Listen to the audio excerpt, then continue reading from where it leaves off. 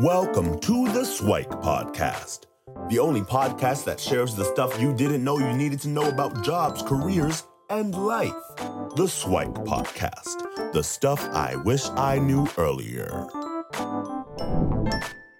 Hi, everyone, and welcome to the Swike Stuff I Wish I Knew Earlier podcast. We're here again with one of our lovely guest hosts, Nora, and we thought we'd have a conversation on mental health and managing change in the workplace. So obviously in these trying times, there's a lot of flux that's happening and people's mental health are strained. People are going back into the office. Some of them are staying virtually. Some of them are hired completely virtually. And there's all sorts of different remote, hybrid, in-person and everything, plus a lot of like tech changes, a lot of strategy changes with and to deal with the whole COVID situation. But I'd love if we kind of dove into and talked about a few things on the topic of mental health and managing change in the workplace. So Nora, I think if we can have a bit of a discussion on things like wellness. I know you have a way of kind of viewing it so that folks can kind of take a look at it and see if they can reflect a little bit of how those parts and those pillars of their life and how they might be able to manage it. So what are your thoughts and what are your ways of helping with wellness? Thanks, Lukey. Happy to be on and recording this episode with you again after quite a while. It's been a while. And this is a topic that's really become this past year dear to me, and it wasn't before because I guess I just took life for granted like many people, and then the pandemic kind of threw us into a whole other world and reality. So one of the things now as we I'd say we're in the endemic, post COVID-19 and starting to get back to going into the office and starting to get back to real life a little bit or how life was, is that there are some people who have experienced a lot of mental health issues and problems as a result of the isolation and the uncertainty and just being alone during COVID-19. Many people had their loved ones affected by COVID-19 or not. And just, in general, some people are experiencing mental health issues for a variety of reasons. And I think, as we continue to become more aware about what mental health really means, sometimes there's that self-reflection and you recognize that, hey, maybe I actually am experiencing something and maybe I actually do have anxiety or whatever the case is. So there are a lot of different ways on how you can kind of make sure that you are doing the best you can to manage your mental health and your overall well-being. And, aside from trying to leverage all the resources you have available at work. So a lot of organizations, they have a ton of really great resources. Sometimes they have psychologists and that you can access through your benefits and just a wide variety of tools and training and just resources to manage your mental health. I like to bucket it as four different buckets to kind of focus on your wellness and overall well-being, which I think results in a higher level of mental health. And I think we can kind of bucket our wellness in a social bucket, a physical bucket, a mental bucket, and a financial bucket. And these are kind of four areas that we can focus on to make sure that our overall well-being is as good as it can be. So from a social perspective, right, the pandemic obviously impacted us socially greatly. You're either isolated all alone or you're isolated with the same people day in and day out for years. So, as humans, we're social beings. So that need for social connection is there. And if you are still working from home and if you're still isolated, whether or not you feel it, people are going to be impacted. So some of the ways that we can kind of make sure that we are addressing that social need is if you're not able to work from an office or work with people and you are a little bit isolated, make sure you take those conscious efforts to go out in your community and volunteer, get to know some people, talk with people through a class or a hobby. So really make that conscious effort if you aren't just organically socializing with people, to make that conscious effort to go out and do that. If you're in an organization and you're new to the company because you got hired, let's say during the pandemic, and now you're back in the office and you don't really have a lot of connections and you're lacking from that social, a lot of companies have ERGs and a lot of people unfortunately overlook ERGs, but they're an excellent way to get to know people and to have more of a social interaction aside from just work. And ERGs are and employee resource groups. Exactly. And I know sometimes they go by different names in different organizations, but basically like oftentimes they'll be based on a cultural group or an ethnic group or some sort of shared interest. If you can give an example of some of the maybe the most active ERGs that you typically see. Yeah, I some of the most active ERGs I see are typically ERGs that promote diversity. So D&I focused ERGs or ERGs for ethnic, racial groups and allies. Depending on the industry you're in, if it's a male dominated industry, I can almost guarantee you will probably see an ERG for women and allies. So those are some of the most common ERGs I've seen. I've also seen some ERGs that focus on people with diverse abilities. Those are some of the most common ERGs that I've personally experienced. I know from my own firsthand experience, when I was new in the organization, I joined 2 ERGs to kind of test out the waters, and I fell in love with one and I stayed in one, and I'm the co-chair of one right now. And it's been such an excellent opportunity to get to know people. I know people that have gotten hired within the organization, just being in an ERG and getting to know certain leaders. And I also know some people that have gotten tremendous exposure and just built really great connections through this ERG. So it's an excellent opportunity to join one, not only to, work on your social well-being, but also I think it has a lot of career benefits and development opportunities as well. Yeah, and hopefully these are a lot of like-minded people where you share something in common, or whatever that resource, I guess, that you're sharing, whether it's race, identity, ethnicity, or some commonality. Then there's always something that connects all of you. So I think that's great because sometimes you're isolated. Sometimes you have friends and family and kind of a local support structure, but sometimes on the professional side, it might be a little more challenging. So it's great for those that need kind of that support. And sometimes they don't necessarily have to be within the company too, right? So there might be meetups, Eventbrites, even something like that, professional associations that, depending on the size of your company, it might not be big enough for an ERG, right? Because ERGs tend to be on larger companies or medium-sized companies. Smaller companies don't tend to have them, at least. Well, I'm not sure. Maybe that's the growing trend where even small companies have them. Yeah. And, if you're in a smaller company and there isn't an ERG, start an engagement team. Mm-hmm. Right? Like smaller companies can have an engagement team, and that way you can get to know people on a more personal basis. And also, like you said, plan those meetups, plan those after work drinks, plan that, soccer, pick up soccer team with your coworkers, right? Just, find other ways to really start to build those social connections and start to exercise that social muscle a little bit more, because we have been in our shell for, a really long time, and it's almost like we might have built the habit not to socialize as much, and as much as we don't think it might not affect us, but humans are social beings, right? So it is important, and it does contribute to our overall wellness. Another thing that it really is important is that contributes to your wellness, not just physically, like is being well physically, but it has two folds, right? It obviously helps your body, but it also helps your mind because of a lot of benefits like endorphins. With the busy schedule, sometimes it's difficult to do. And, sometimes what helps is at work, creating challenges with your coworkers.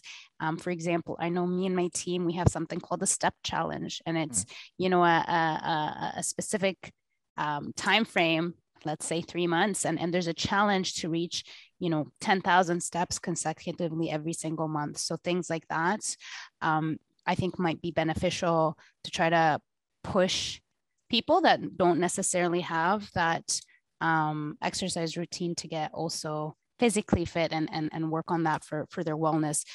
Just looking at it from a holistic standpoint. We also have financial wellness. So a lot of times employers, and the unfortunate thing is that a lot of employees don't know this, but through your employer, if you do have a pension plan, or if you do have some kind of a retirement savings or just savings plan through one of the bigger firms like Manulife or Sun Life, a lot of times there are resources for you, whether it's just online tools or whether it's connecting with an advisor to actually plan your finances. If you are focused on planning for retirement, or if you're just also focused on planning for savings and understanding the different types of investment options available to you. The unfortunate thing is that we find that a lot of employees aren't leveraging those resources because they just don't know it's available, or it seems overwhelming to them. Use them, because when you feel that you are secure and you have financial wellness, that's a big piece of the puzzle For sure. for your overall wellness. And if you don't have that available at work, I would recommend seek it out. There's a ton of financial advisors that can help you kind of organize your finances. And then lastly, mental, right? So it's really what we try to tell our employees is really tune into yourself and try to understand what your triggers are and when you're specifically also getting a little burnt out. So really listen to your body and listen to your mood and your attitude, because that'll be a big teller on whether or not you need to take a step back and take a little bit of a break. So those are kind of the 4 buckets when we look at overall wellness within organizations. Those are kind of the 4 buckets that we try to look at. You know, how are people doing socially, physically, mentally, and financially? For sure. And I think that's a lot of great guidance and insights where, and all of these are actually quite interrelated, right? Because if you have financial pressures, that's probably putting some social stress on you and your probably significant other in their family, which is probably causing some physical challenges and obviously relating to mental, and increasing or helping and supporting any one of them could probably help with the other ones as well. So it's you don't have to tackle all 4, pick one, and then you can probably see the improvements in others. And I like what you mentioned about the financial piece, where I wasn't aware that those services were actually being provided through the providers, because a lot of folks always want to make more money, which is obviously the natural thing, but sometimes it's not about like how much money you make, it's how do you leverage and spend and budget and things like that, because if you are always spending more than you make, well, you'll never have anything. But if you can, you'll always be stressed. You'll always be stressed, exactly. And that financial will lead to social, will lead to physical and mental, right? So if you can get a little bit of that, where say, you know what, let's put a little bit aside, or whatever we can manage, can we reduce some expenses here or there, or leverage these additional benefits or whatever, I think that would be a great resource. And yeah, for sure. There's a saying that I learned, and I sometimes feel like I wish I knew this earlier, but there's a saying that says, for every penny saved is a penny earned.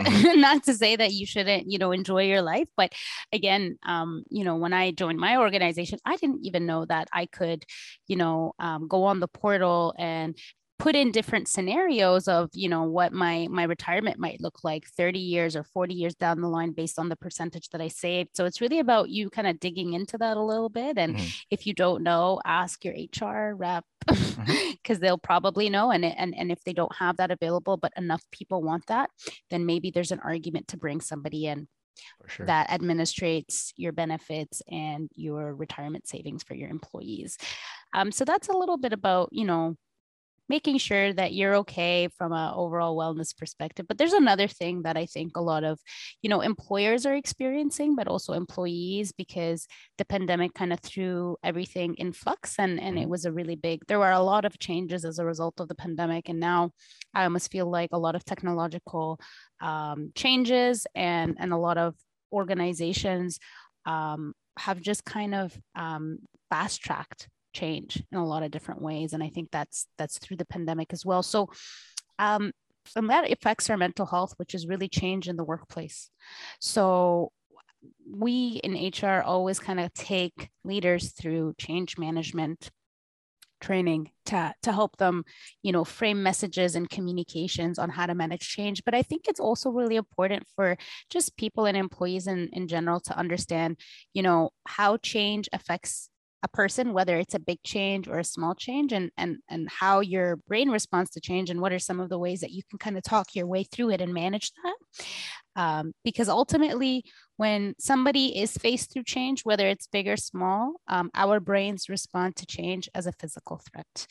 There have been studies that prove that. So obviously there's levels on how big the change is, but your body actually responds to it as a physical threat. And we like to think of, there's different models that explain that, but one of the models that we have and that we use often is called the SCARF model. And it kind of explains why our bodies respond to change in the way it does. And the SCARF model says that there are 5 domains on how people think about change. One is status. So how has this change affected my status? The second one is certainty. How has this change affected the certainty in my life or the certainty in my role or the organization? The third one is the third one is relatedness. So how has this change affected how people relate to me or how I can relate to people and view them? The fourth one is fairness. So is this change fair ultimately? And then there was another one that I missed, which is autonomy. So is this change going to take away the control and the autonomy that I have? That's huge for a lot of people. So just kind of understanding the fact that, if you are responding to change, taking a step back and understanding, well, why am I worried about this? Or why is this affecting me? Is it going to impact my status? Is it going to impact, the certainty that I have in my day-to-day? Is it going to impact how people relate to me? Is it going to impact my autonomy, or is it fair? And it's almost like if you take a step back and walk yourself through it and understand certain things about this change, you can kind of take yourself away from that threat response and take yourself into more of a flow response, kind of leaning into the change. So to give an example, if a person is going through an organizational change and the company wants them to come back into the office, and that's the organizational change, it's moving away from, remote to in office, that might affect somebody's autonomy, right? And that might affect somebody's certainty, because now I don't have the flexibility to kind of schedule my day how I want. And now I don't have the certainty that I'm going to come home on a certain time to go to the gym or to pick up my kids or whatever. And it's almost like, well, how can we focus on making sure that that's not the case? Is your employer flexible enough so you can kind of build some certainty around your start and stop times, right? Do you have the autonomy to maybe in work go to, for example, the gym, if that is what you want, or go to that doctor's appointment? So it's maybe not so focusing, this is what's being taken away, but focus on, well, can I still have those 2 things that I feel threatened about in this new state, right? So those are different ways to kind of think about that. So I think once a person is a little bit more aware on how their brain is processing it, the easier it is for somebody to think about, well, how can I lean into this and make it work for me? And I know that example of moving from remote to in office might seem small, but it is actually causing a lot of churn in organizations. So it's not small at all because of the impact it's had on people, and it's the impacts that it's had on engagement and turnover in organizations. Yeah, I think that's a great model, and I've heard that before, and putting it into the context and example is definitely useful. And to your point about being a relatively small change, like it seems like I'm just going back into the office. Well, but yeah, I mean, if we were used to doing something one way for like 2.5, almost 3 years, that sort of thing, then going back even to a new world, but that new world probably is not going to be the same as the old one, right? So all the routines are going to change, and the culture is going to be slightly different. And then you still have to deal with the folks that are remote, because it's probably not going to be 100% in person for a lot of companies. There's going to be this hybrid thing where, well, why are you online and I'm in here? And that sort of thing. So I think that's quite an interesting discussion. And then if it's just a matter of taking that challenge, this change, and then putting it through, okay, which one of these 5 things are activated or relevant or prioritized as part of this change? And then saying, okay, can we do something about that? Right. Yeah. And then making the appropriate plans and taking a look at all the different resources that you can have for that. So, and is this something that really employees do on their own, or has this been like a concerted effort for like managers and employees to kind of work through this together? I imagine it's kind of on both sides that folks have to understand and deal with this. Yeah, when we typically train on change, we do train the people leaders, so managers to kind of manage that. But I always think that self-awareness is really important because unless you're self-aware, you're not going to be able to kind of manage things that you're going through. So I Sure. almost also think that there's something to be said about, having people that are actually going through that change kind of understand why they're feeling this way. I think is important. But from a leader perspective or a manager perspective, I think it's important to be able to identify these domains, because based on that feedback or the comments that a person is giving you, you can then respond and kind of address things accordingly, right? And rather than perceive something that's super neutral and be surprised as to why the response is very negative, kind of actually actively listen to what's being told and say, okay, so I get it. So now they're uncomfortable with the uncertainty. I, as a leader, can't provide them with any certainty right now. Let me try to focus on creating certainty around our processes, or creating certainty around our shared goals, or creating certainty around the value that they bring, right? So I think it's important on both ends. Yeah, and I think it's important that the conversation happen, because if, let's say, the manager puts a certain scenario through this model, they might come up with different things that are activated, whereas the employee might prioritize certain other things. Is actually, I have no issues with my status. I think it's going to change my autonomy or this and that. Like, oh, okay, I didn't know. So then the solution that the manager supposedly came up with, well, isn't relating to the true problem that the employee is kind of trying to raise in there. So I think those conversations are important. So yeah, I think these are amazing tips and good models where from a mental wellness perspective, I mean, the 4 pillars: social, physical, financial, mental, they're kind of all self-reinforcing and helping each other out. And then on dealing with change in the workplace, both for the managers out there, the people leaders out there, and for the employees to have a little bit of self-awareness, because you can do it yourself. You don't have to wait for your boss to do it for you. You can make suggestions, and putting them through the SCARF, where it's status, certainty, autonomy, relatedness, and fairness, and then see which ones are kind of the triggers for you that you have to deal with and need to be adjusted as you deal with change in the workplace. So I think all of these are great models for folks to deal with wellness and change in the workplace. So are there any other parting words of wisdom that you'd want to share in regards to these 2 topics?